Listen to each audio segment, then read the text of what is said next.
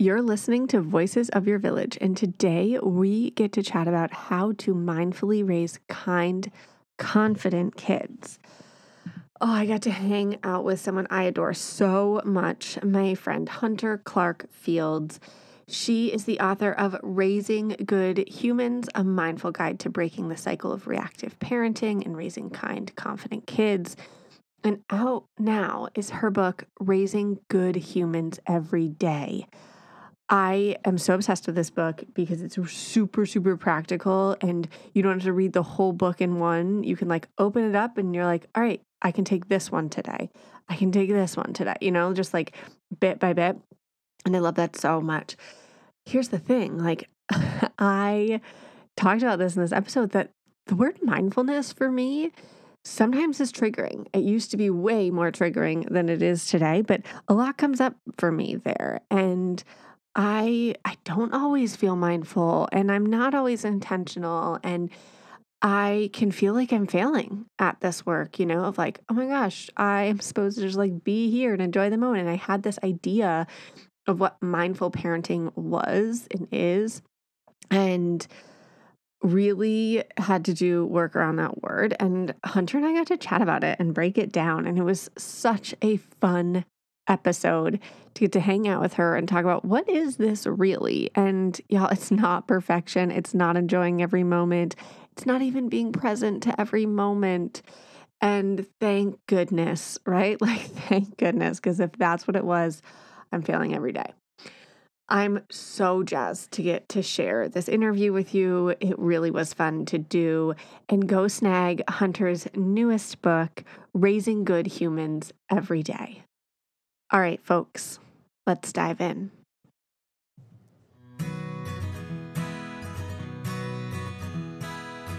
Hey there, I'm Alyssa Blass-Campbell. I'm a mom with a master's degree in early childhood education and co-creator of the Collaborative Emotion Processing Method. I'm here to walk alongside you through the messy, vulnerable parts of being humans raising other humans with deep thoughts and actionable tips. Let's dive in together.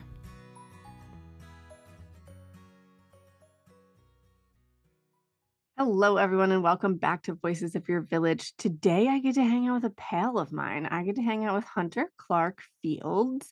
You likely know her as the author of Raising Good Humans, a mindful guide to breaking the cycle of reactive parenting and raising kind, confident kids. And I'm super jazzed to have her on today to chat about her next book, out now, Raising Good Humans Every Day. Hello, Hunter. Hello, Alyssa. I'm so glad to be here. Thank you very much for having me. I'm so jazzed to get to hang out with you. We've Yay. had some good Yay. run-ins over this last year, and I'm here for it. I want more of them. Yes, I have enjoyed these run-ins.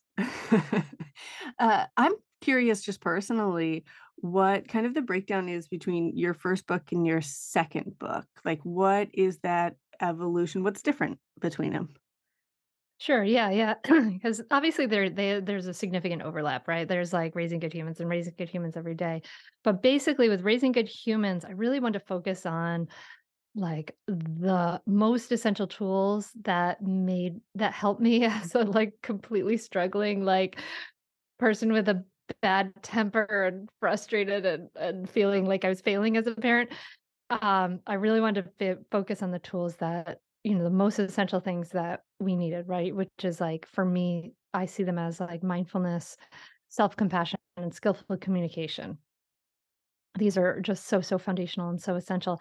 And with Raising Good Humans Every Day, it's physically smaller, it's 50 short chapters, and I get to expand on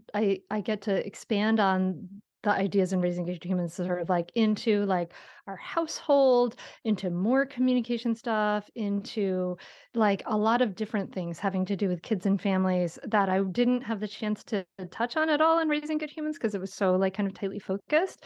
And so this is more of a book that you can put in your purse, you can keep by your bedside, you can just open it up anywhere and find something that's gonna give you something to gnaw on for a week.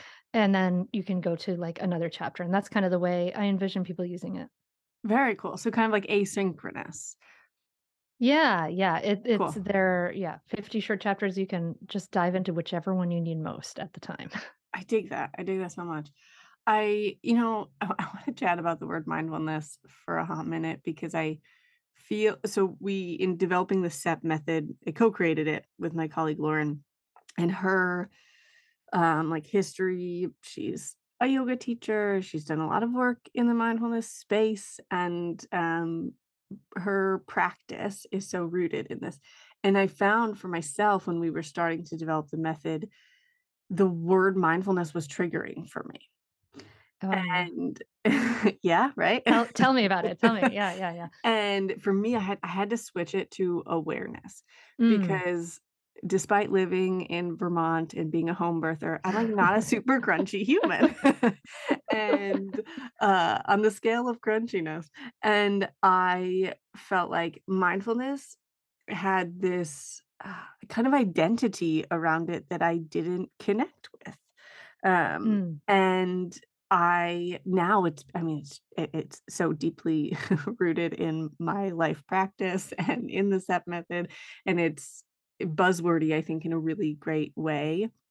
And I wanna just chat about, like, what it even means first Mm. before we dive into this, because I think that helped me have a different relationship with it. Yeah, yeah. Yeah, no, I know what you mean. I mean, it's gotten to be such a big word. And actually, like my someone who is like my foundational teacher, which was the Zen master Thich Nhat Hanh, was one of the people who popularized the word mindfulness itself in the West. So he wrote about it enormously and it became a word in part due to his efforts. But yeah, it basically means like, you know, awareness. You're right. Like awareness is a great substitute for it in a way. It's like, your attention to the present moment. You're intentionally putting your attention on the present moment with an attitude of kindness and curiosity. And the attitude of kindness and curiosity is just as important as the awareness part of mindfulness because it really is this idea that we're intentionally kind of pulling our naturally kind of, judgmental, Mhm. judgy minds, like critical minds, and practicing to be a little more being curious, right? Which is the opposite on the spectrum of judgment and a little more open-minded. So that means like if we're practicing mindfulness in a moment with our kids, instead of our minds being a million miles away, which they are that's normal. And that's happens for me plenty of times, right? Like it's normal for human brains to, that are primed for your survival to be planning ahead a lot of the time and also thinking in the past and things, but a lot of planning and a lot of like autopilot going and doing the next thing. But when we're practicing a mindfulness, if we're practicing it, say, with our kids, we're practicing to notice, like, oh, I'm a million miles away. Let me pay attention to the visuals that are here, the smells that are here, oh, this is the thought that's pulling me away. I'm coming back. And then with this attitude of kindness and curiosity. So you may be aware of some behavior that your kid is doing that's super annoying and frustrating and irritating. And you're like, "Okay." My instant thought is like, "I gotta, like, oh, this child is doing this incredible annoying thing to drive me bananas, like, they are the devil incarnate," right? But, like, we can then if we engage our mind to get curious and to release kind of instinctual instant judgment, then we can say, "Okay, well," then we can ask those essential questions of why is my child acting this way? What needs are they, what's going on with them? Are they hungry? Are they tired? Are they blah, blah, blah, blah, blah. But, because why it became so important to me because there would be all this advice on what to do with your kids when my kids were little. And it was always it was always like step one, pause, or just think about what does your child need? And I'd be like, but I can't think in these Yeah. moments. And when we practice a mindfulness practice, when we practice bringing our attention back to the present moment with kindness and curiosity, then we have that space to be able to do it in the moments when all the great experts are telling you to do it, right? Like, but if we don't practice, at least for me, I had Yeah. no ability do it in those tough moments, so it was it's kind of this like foundational thing that helps us show up for our kids. Yeah, I think that's huge. Like, you can't regulate what you're not aware of is Yeah. like a huge part of our work. And we are often like encouraging parents, I feel like in the space to regulate, to like just Mhm. get calm, be calm. It's like first I'm flying off the handle inside, right? And like that does come first and being able to notice that I found for myself, the more I practiced this, the less judgment I had for myself, and Mm. the more, like, grace and forgiveness I have Mhm. for myself, and then that extends outward, like, then that transfers to my tiny human, and then it transfers even to, like, other parents around me. In fact, just the other day, I had a therapy session about this. I noticed something I was feeling judgmental about another parent, and it's not a very common thing for me at this point. Like, I truly don't feel a lot of judgment towards other parents because I think it's really freaking hard to raise kids and, to do it, especially if we're trying to break any cycles and do something we've never seen modeled for us and all Yeah. that. Yeah, yeah. And I was noticing this judgment. I'm like, "Oh, I'm gonna bring this one to therapy." But I genuinely, like, because I don't experience a lot of judgment at this point, and I think it's really come back to this exact thing of, like, practicing mindfulness, building awareness, and bringing in that curiosity. Where I'm like, Mm, "Yeah, mhm. what is going on for you right now, Alyssa? Like, what's coming up here?" And as I do that with myself, then yeah, it's easier for me to say, like, what's coming up with Sage? What's going on here? Yeah, yeah. And kind of transfer that. Yeah, and, like, with other people too, like, with probably your parents and Yeah. other generations and things like that, like, as we start to have some compassion for ourselves, because it's so hard, right? We then we can have compassion for others, and especially it's like, I think it's really especially good for us to, like, make all our mistakes, right? And to, Totally. like, mess up and have all those things because we can't be on some pedestal, like, being like, "What's wrong with you? Why are you doing that thing?" Correct. Right? Like, because we can be like, "Oh, it's so hard. We're human. It's Yeah. really hard to do this thing." And so, yeah, why understanding, like, why this thing is arising is so helpful. Like, as I started to understand for me, like, why I was yelling at my kid when she was little, and I was like, "Oh, this is why." It's not realizing that I ultimately was realized that it's not something I was choosing. It Yeah. wasn't like I was like, "Please sign me up to scream at my child." Can't wait to Like, lose my no, shit on my kid.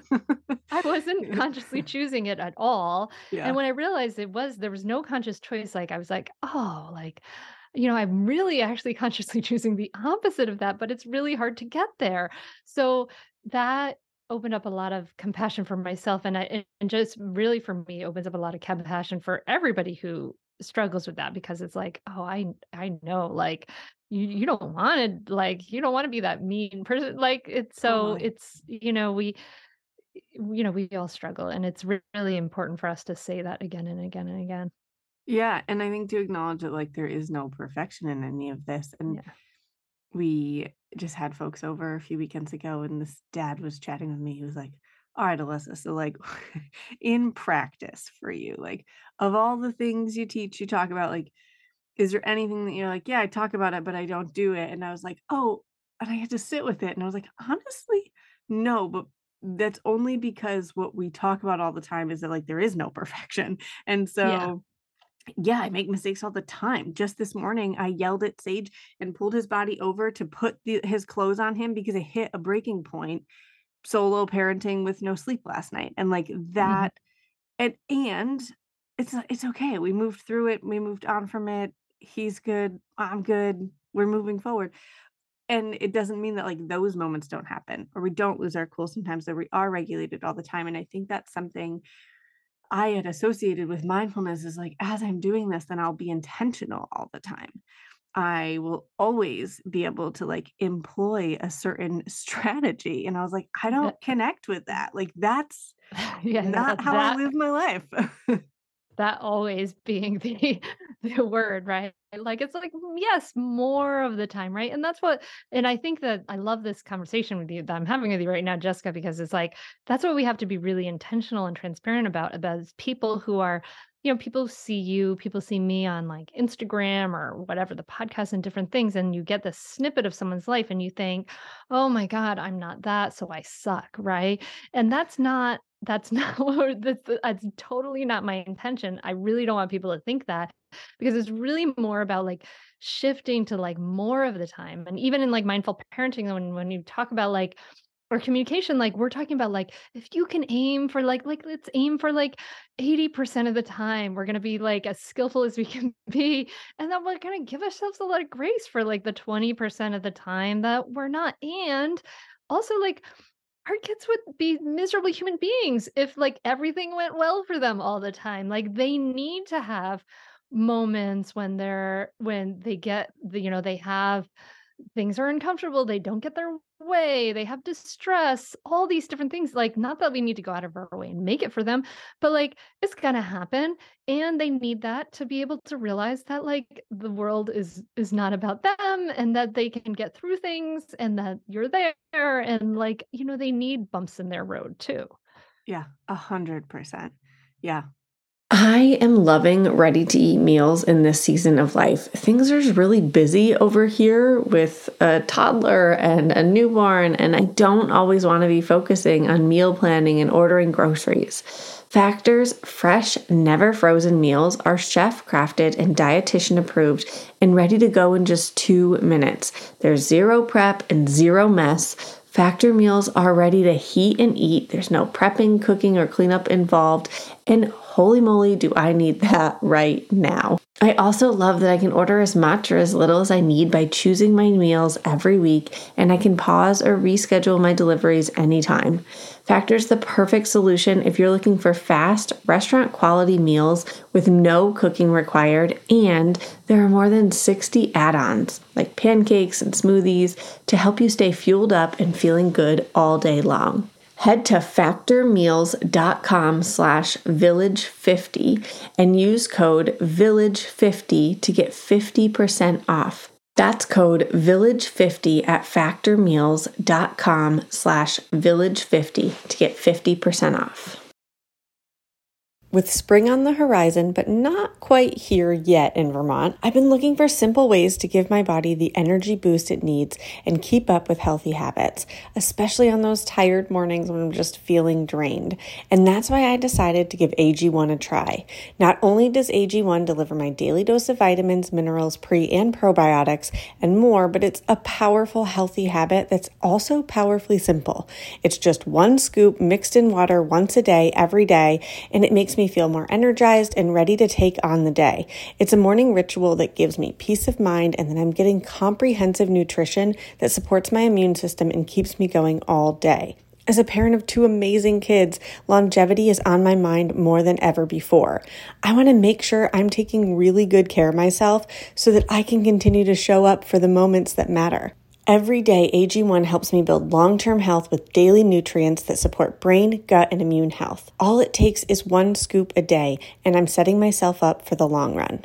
AG1 is the supplement I trust to provide the support my body needs daily, and that's why I'm jazzed to welcome them as a new sponsor. If you want to take ownership of your health, it starts with AG1. Try AG1 and get a free 1-year supply of vitamin D3, K2, and 5 free AG1 travel packs with your first purchase exclusively at drinkag1.com/village. That's drinkag1.com/village. Check it out. Thank you. Thanks for breaking down mindfulness with me, because it was one of those things that I'm just like, it's still like there's a part of me that'll be like, oh, I don't know. There's this association, I guess, with kind of perfection around it, and Yeah, yeah. that lives inside me. And I think it's It's helpful to like think about that. for me, the way I experience mindfulness is like it's like this thing that makes everything it steadies me in a way that nothing else does. Like, it's like it steadies me, and it makes it so that it's like there are waves, and most of the time I can ride those waves. The waves still happen, Hmm. all the emotions still happen. Hmm. They don't drown in them. I don't need to block them with copious amounts of chocolate necessarily anymore. Sure. And I'm okay with them, right? It's like I'm just like so much more even keeled. And as a highly sensitive person who has been through a lot of like roller coasterness in my life, is that a word? Mhm. We'll take it, we'll take it. It's it's like a freedom to be able to just be myself and not be driven by the waves of my like emotional being. I love that so much because one of the things that you teach parents about being calm is that we can't fake it. Like, you can't fake being calm, and so I wanna dive into what that looks like when you are in these waves, right? When you're riding those waves, when your kids would I'll give you a scenario. Just how many real life scenarios would you like? Are they at I have hand? 7,000,000 of Hmm. them. Uh, last night, making dinner, Sage skipped a nap yesterday for his 3rd time in his life with not a great track record for how that pans out.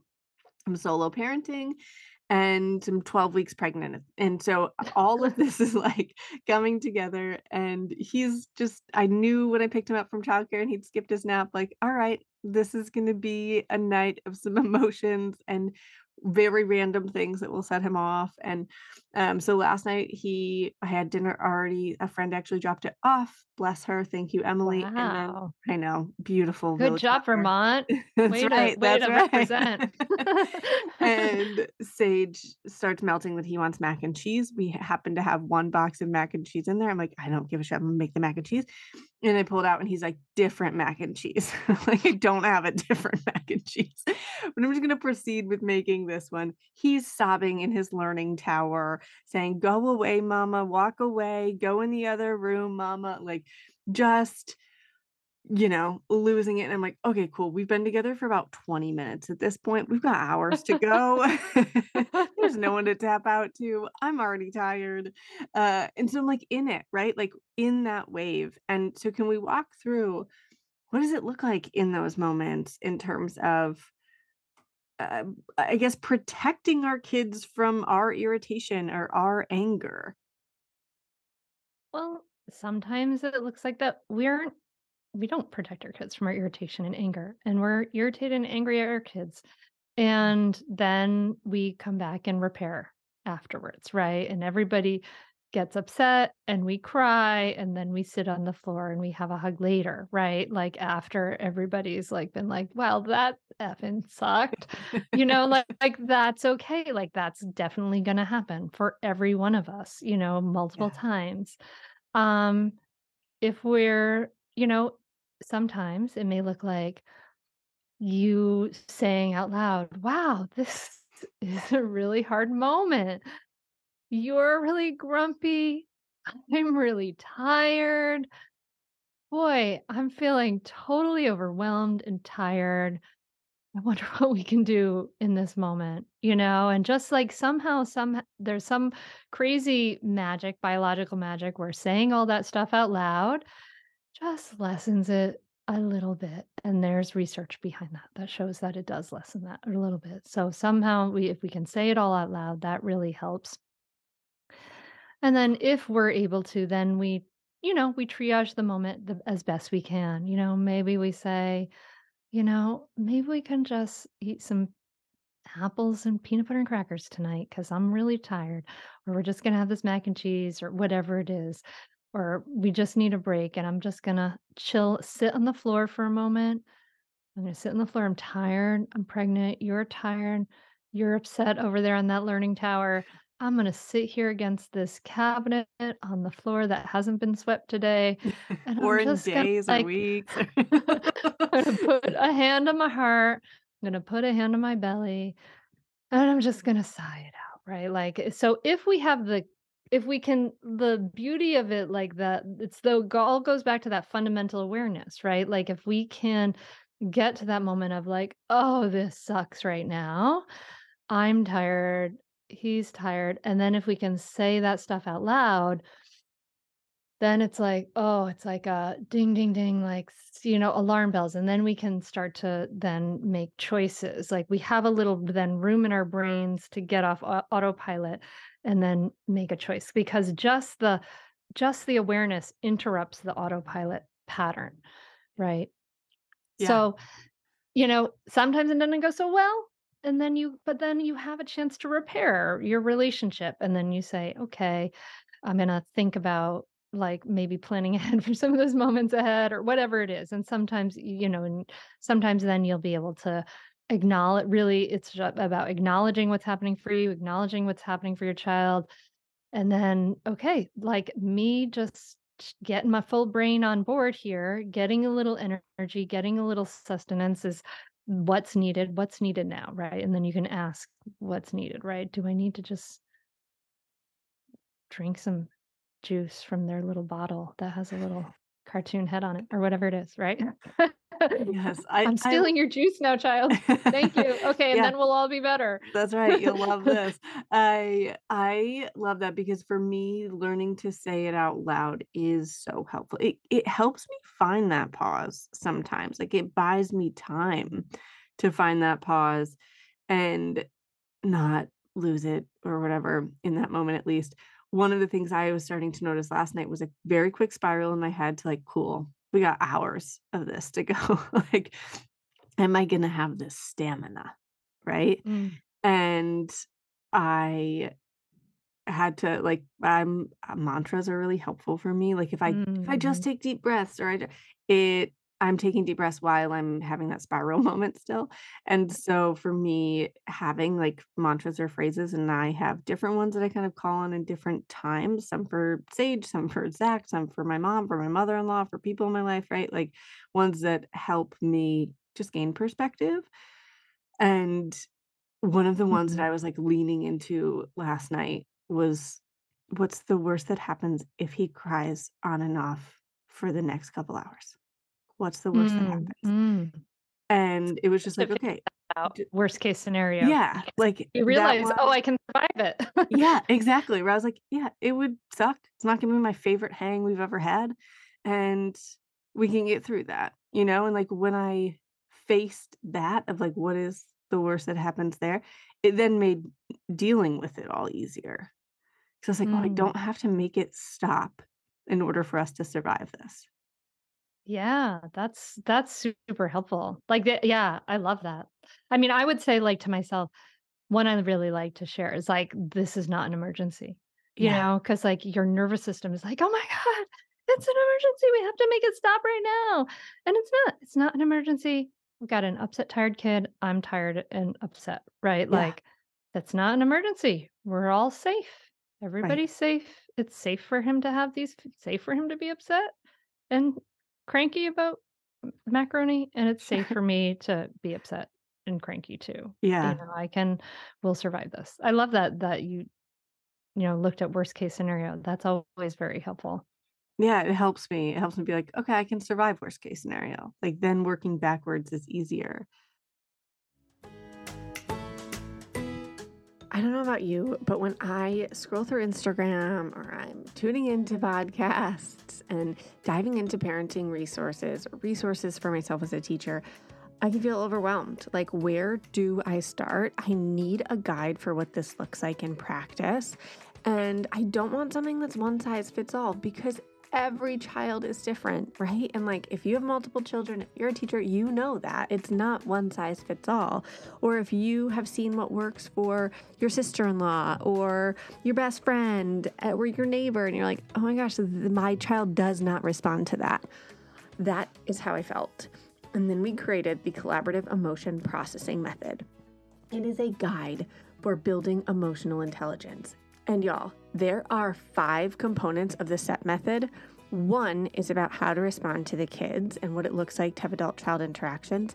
The other 4 are about us, because I don't know about you, but I did not grow up getting these tools. I did not grow up with them. I didn't grow up in this household where I was taught tools for self-awareness and self-regulation and how to do emotion processing work. And now, as a parent and as a teacher, I'm supposed to teach those skills to a tiny human, but we can't teach what we don't know. And so my first book, Tiny Humans, Big Emotions, is here to support you. You can head to www.seedandsow.org/book and snag Tiny Humans, Big Emotions today. This is a game changer. It's going to build these skills with you, for you, so that you can do this work alongside building these skills for your tiny humans so that they can grow up with a skill set for self-awareness, for regulation, for empathy, for social skills, for intrinsic motivation, a skill set of emotional intelligence so that they can navigate all the things that come their way in life. Snag Tiny Humans, Big Emotions at seedandsow.org/book. You acknowledge in Raising Good Humans every day that many parents aren't enjoying parenting. And I think it's so real. And I want to chat about it because, I mean, last night, again, not my favorite parenting evening I've ever had. And honestly, like once we got through dinner, there were moments that were really fun and connected and lovely. And there were moments that weren't. and I but I am it's really easy for me at the end of the day to be like, "What a brutal evening." And it's harder for me to be like, "Oh, also there was some fun." Mm, And mm, if given the choice, would if I had to give up the fun and connected in order to lose the mm, hard, mhm. would I want that? Yeah. That for me is a question that comes up in parenting a lot, and I called on it a lot in, like, the newborn days and whatever of, like, "This is hard. Sleep deprivation is hard. Having fluids come out of every hole of your body is hard." Or And splashed onto that's your or face in random splashed. moments. Like a kid, like, pooping your hand in the middle of the night in the diaper change is hard. And if I don't there is no world where it's all fun and connected and easy all the time with anyone in any space. And so if I wish the hard away, I lose those moments too. Yeah. That Yeah, for me has been helpful. we can't selectively numb, and we're Yeah, sold this story from our culture that we should feel comfortable all the time, that we should be distracted, entertained all the time, we should never be bored, and that things should like, we should have this. I'm all for ease. I think that like ease is sure. great, but like the whole idea of like the comfortable and all the time, I think is really detrimental to our society right now. Like because it leads us to numb out of situations that are challenging and therefore numb out of the real situations. Like like teenagers are so it's so much easier to be comfortable in your room with a phone, so now a whole generation of teenagers is not going out with friends and not connecting with those friends because it's uncomfortable and we have moments of awkward silences and weird conversations and things like that. So they're just not doing it, right? And they're losing this essential part of what it is to be human and isolating and having, the mental health ramifications of that.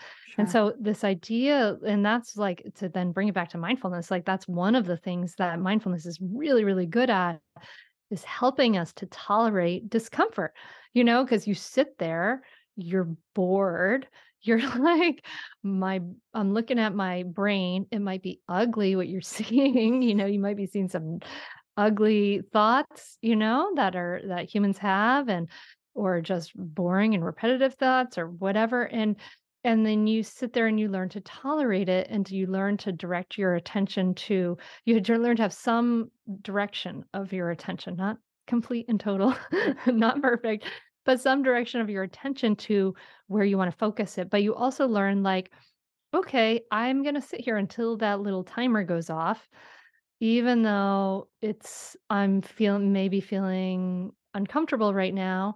And that teaches you to be there in those moments and then be able to tolerate those difficult moments, and that toleration of difficult moments is what gives us the ability to really be there for the real moments, right? Like I've probably shared this with you before, but I love this. There's a quote that really drives me in my work, and that is from the Zen master Thich Nhat Hanh, and he says, "When you love someone, the best thing you can offer is your presence. How can you love if you are not there?" How can you love if you are not there? I mean, that's if it's not about that, what is it about, right? Like we're gonna get there when our kids are like, we're gonna okay, I'll love them when they're 30. Like, no, Yeah. we gotta love them when the spit, you When you're getting sprayed know, with fluids, yeah. when they're pooping into your hand. Exactly, and and I'm not saying, like, love every minute, because I really Totally. wanted to strangle those grandmas who said that to me when my kids were babies because they didn't understand. You're not Yeah, gonna love every minute, but if you can be present for a l more of it, you can be present for a lot of it. If you c then that's the gift, right? That's the gift of totally. being able to tolerate the difficult stuff and being more present with your feelings and taking the time maybe it takes to just sit for a few minutes every day and it's the gift of being able to really be present. Well, and I think to know that you aren't failing for feeling different things, right? And that your kids Mhm. aren't.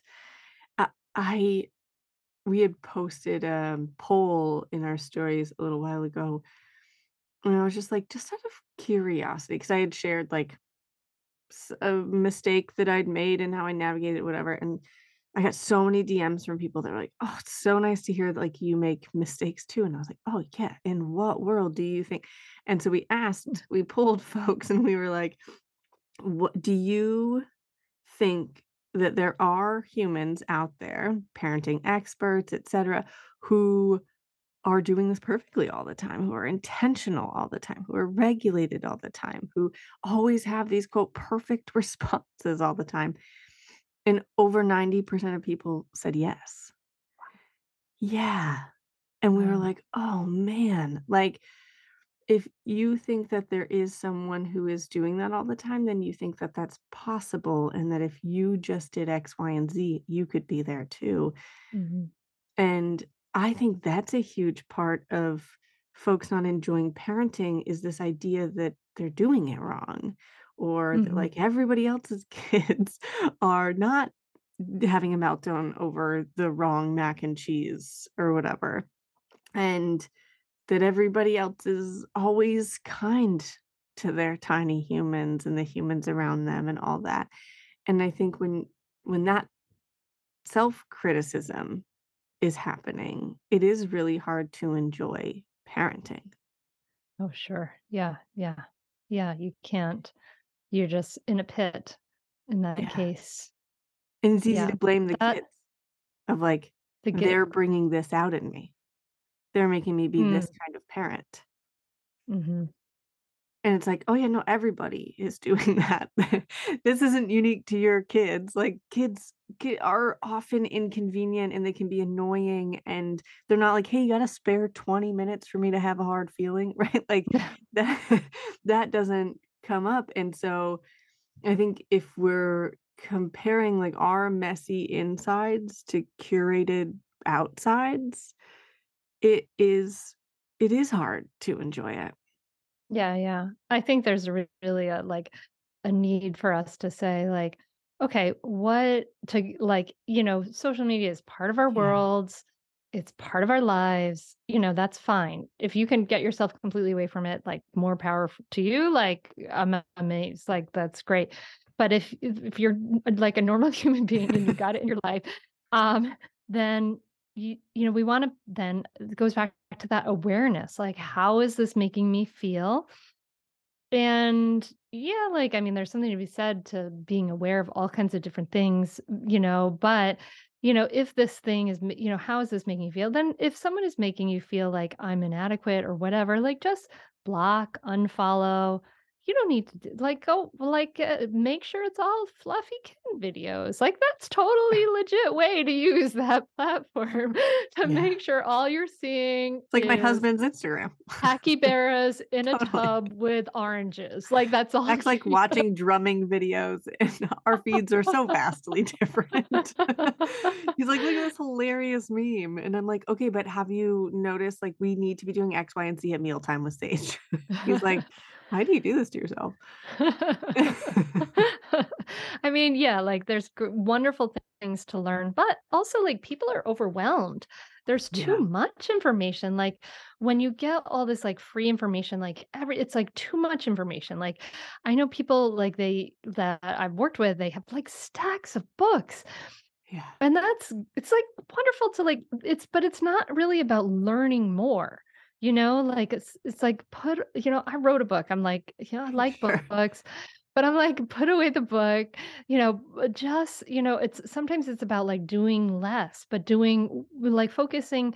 I mean, that's the idea, like with raising good humans every day. Is like take one idea, like, well, this is the way I'd Yeah. love some people to use it. It's to take one idea and just think about this one idea for a week or two and, like, play with that one idea. Don't feel like you have to read the whole book 5 times, like, but just take one idea and, like, then bring it into your life, and don't give yourself a lot of pressure, but then, use it, ponder it, chew on it, but yeah, too much information is a real detriment to actually moving forward with any information.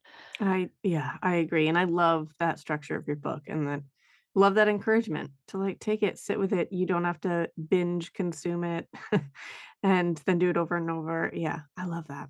That's rad. Hey there, I'm Debbie Reber, the founder of Tilt Parenting and the author of the book Differently Wired. The mission of Tilt is to change the way neurodivergence, whether that's having a learning disability, having ADHD, being gifted, autistic, or some combination of all of the above, is perceived and experienced so differently wired kids and the parents like us raising them can truly thrive. On the Tilt Parenting podcast, I get to talk with authors, therapists, educators, and parenting experts who are committed to this mission. I ask the questions my listeners are most curious about when it comes to supporting our kids. And in turn, my guests share strategies for challenges, out-of-the-box ideas for navigating school, best practices for therapies, tips for advocating, and so many thoughtful insights on what it really takes to help our kids grow up feeling seen and respected so they can create awesome lives for themselves. I know that raising a differently wired kid can feel overwhelming and isolating, but I promise you, you are not alone, and it can feel so much better. If you're on this parenting journey, come listen to Tilt Parenting. Together, we can shift this paradigm and show up for our exceptional kids with hope, possibility, and joy. Oh, hey, everybody. It's us, Blair and Molly, your old pals from Toddler Purgatory. Two moms who are also actors, who are also creative beings, who sometimes feel stuck. And now we're back with a whole new podcast about unsticking it, launching in January. What happens when life gets in the way of our creativity instead of nourishing it? We talk to all sorts of guests about how to break through the mucky, gluey, sticky wall that can get between you and your creativity. We hear about their journeys, their successes, their challenges, and even their bougie coffee shop orders.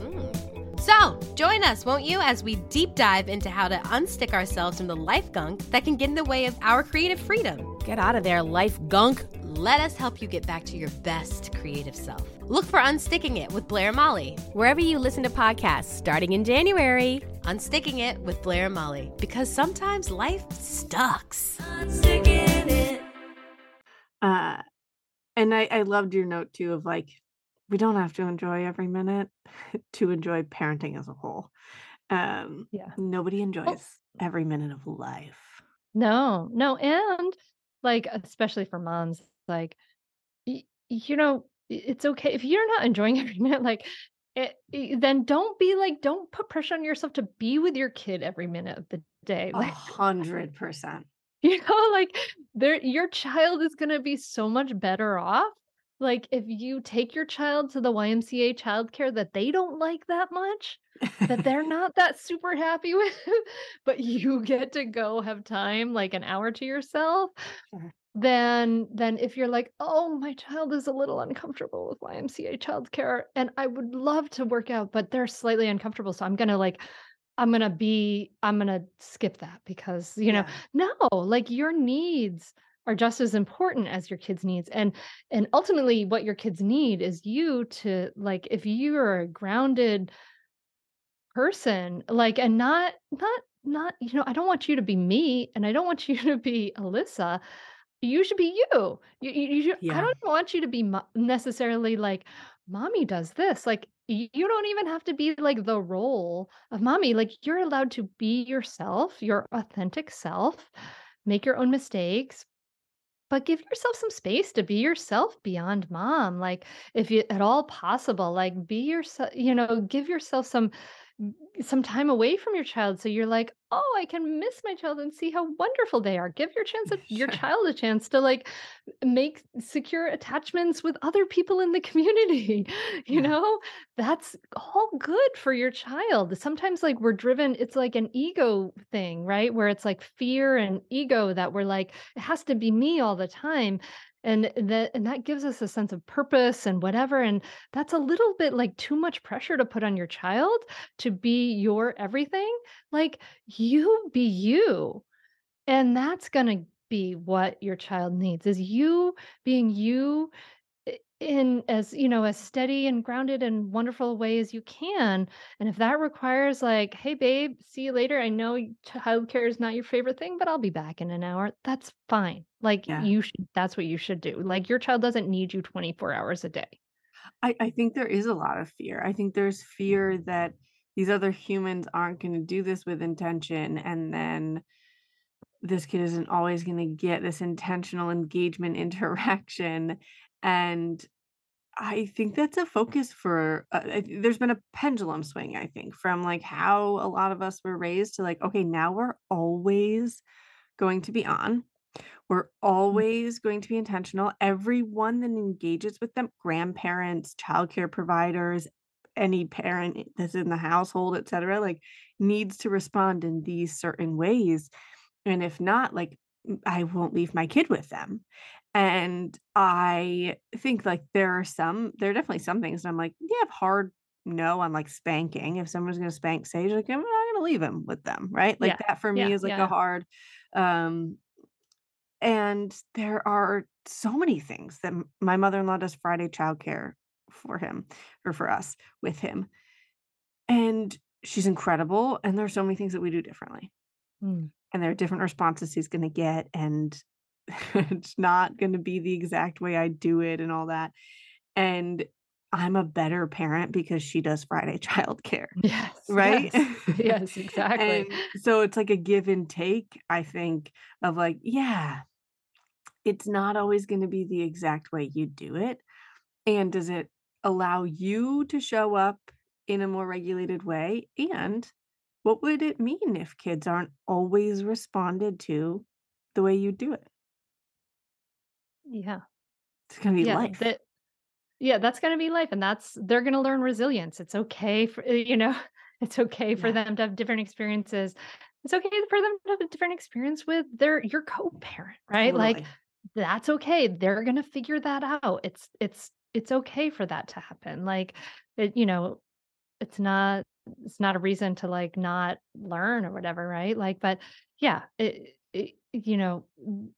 we need to it's like this idea like our control it's an invitation to examine this idea of like is your control over your child is that fear and is that something that you are really should put on your child or is that something you should really work out for yourself and with your therapist and with your friends or with your journaling or whatever, right? Like as I think about like the safetyism of that kids have these days Yeah, and how constrained they are, how they aren't allowed to go outside and play, like they're always in adult-directed activities. This is another thing I talk about I have the freedom to talk about in this new book, right? Like, and it's like, this is our fear constraining our kids in a way that's unhealthy for them. Because yeah, if you've ever, like, heard Lenore Skenazy talk about this, it's amazing. Like, it would take literally, like, if this, you go by the statistics, like, something like 40,000 years of standing on a New York street before your child was abducted.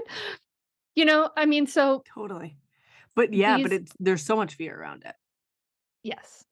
So much fear. The Yes, worst yes. is going to happen, right? Is like always, I think coming up, and now I was thinking about this. We were just talking about Jessica Leahy's addiction inoculation in our team meeting yesterday, and how one of the things I love about her book and in discussing with her, like, how do we lay a foundation for that, was really in like, how do we lay a foundation for a trusting relationship with our kids?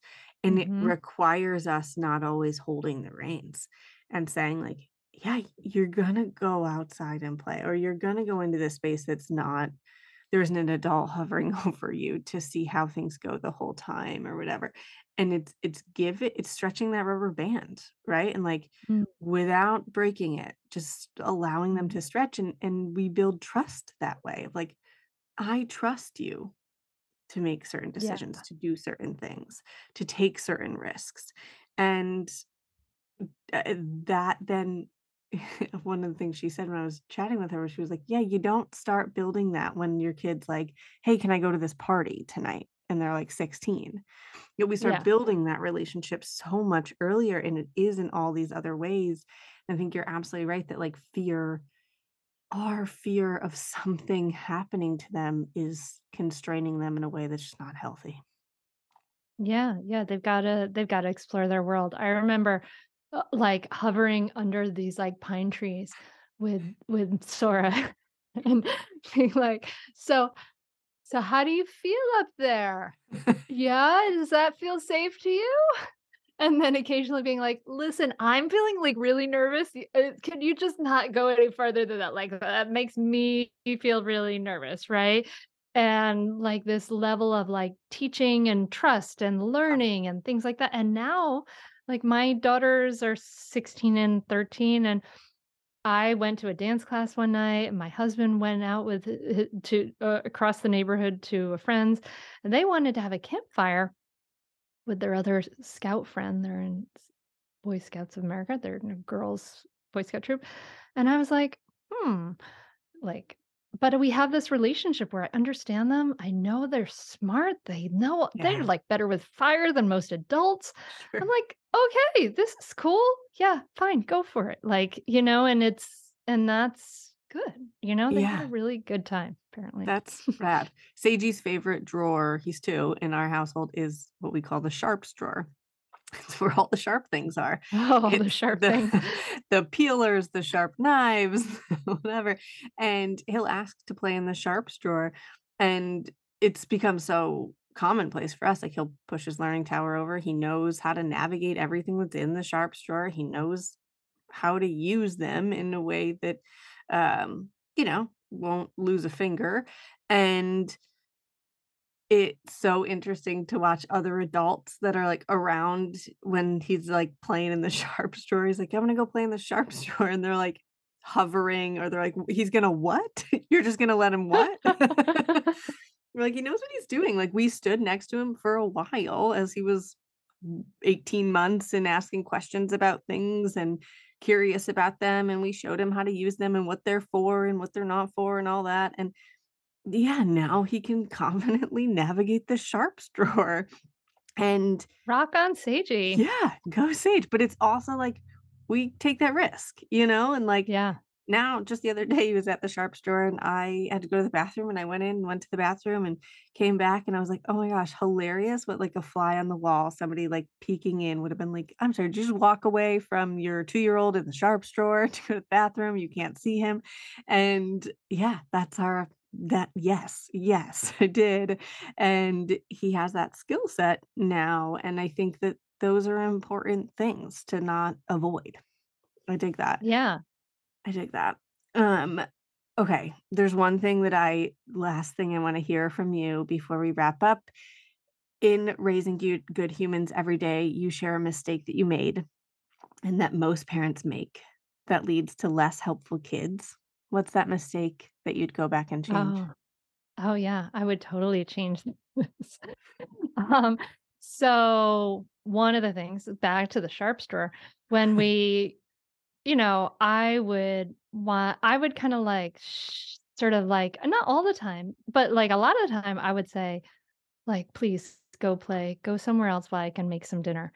And I wish I hadn't done that because it's like now I'm trying to like get them into making dinner, and one is really into it, but the oldest one, of course, who I was more like, go while I make dinner, she's less likely to do it. And we teach them this lesson when we say, you know, don't be involved in the space of where I'm working is that you are exempt from work. You have VIP status Yeah. and your job is to be entertained by, at that point it was like the bookshelf, but like whatever, be entertained, and my job is to do the work. And that is not a lesson we want our kids to learn, right? We want, Yeah. when they're in that phase of me do it, me do it, me do it, which is I love your story about the sharp story. We want to bring them into it. And we did some of the time, but Sure. I would have done it. I would have done it a little more if I had thought it all through. So take my mistake Please, as please your send benefit. any other words of wisdom over that you're like, now that I'm at 13 and 16, I dig it. We just started doing this with the dishwasher. We used to like just, it was easier to not have Sage climbing in it and whatever when we were trying to empty it, unload it. And I was like, I feel like he can handle some of this. Like it would actually he can put away the cutting boards. He can be a part of this in a way that also is just less annoying than him climbing all over it and us trying to very rapidly do it while he's playing in the other room. And now he knows his jobs. When we open up the dishwasher, he will say cutting board or bowls, which are like the Tupperware or whatever. And he will ask for them, he puts them away, and then he'll go play. And so I'm like, okay, cool. Check one. There's way more things I could involve him in. But I'm like, oh, we just started doing that one and we are already seeing it pay off, and it's already kind of nice. Nice. Yeah, Yes, yes, sick. yes. Kudos. Yes, Yeah. definitely I do think that. it's hard to think about down the road, what do we want them doing and how do we lay those foundations now when you're in it and Yeah. you're just like, no, it's easier for me right now if you're not climbing in the dishwasher. Yeah, yeah. All the intensive stuff you do when they're little, it's like this time of intensive learning about what we do. So, yeah, it all kind of plays out down the road. It's true. And that's like why we want to change our communication and things like that, like what you and I teach, right? And it ultimately makes things so much easier down the road. All the work that you do in the front end makes it so much easier down the road. And that's something I can tell you from the other end now. Sick. Cheers. Thank you. Awesome. Hunter, thank you so much for hanging out with me. Thanks for writing this book. Folks, go grab Raising Good Humans every day. Hunter, where can folks find you, follow you, learn more about you? Sure. Thank you for having me. You can find me at mindfulmamamentor.com. You can listen to the Mindful Mama podcast, and you can find Raising Good Humans every day, everywhere books are sold. Thank you. Thanks for tuning in to Voices of Your Village. Check out the transcript at voicesofyourvillage.com. Did you know that we have a special community over on Instagram hanging out every day with more free content? Come join us at seed.and.so, S-E-W. Take a screenshot of you tuning in, share it on the gram, and tag seed.and.so to let me know your key takeaway. If you're digging this podcast, make sure to subscribe so you don't miss an episode. We love collaborating with you to raise emotionally intelligent humans.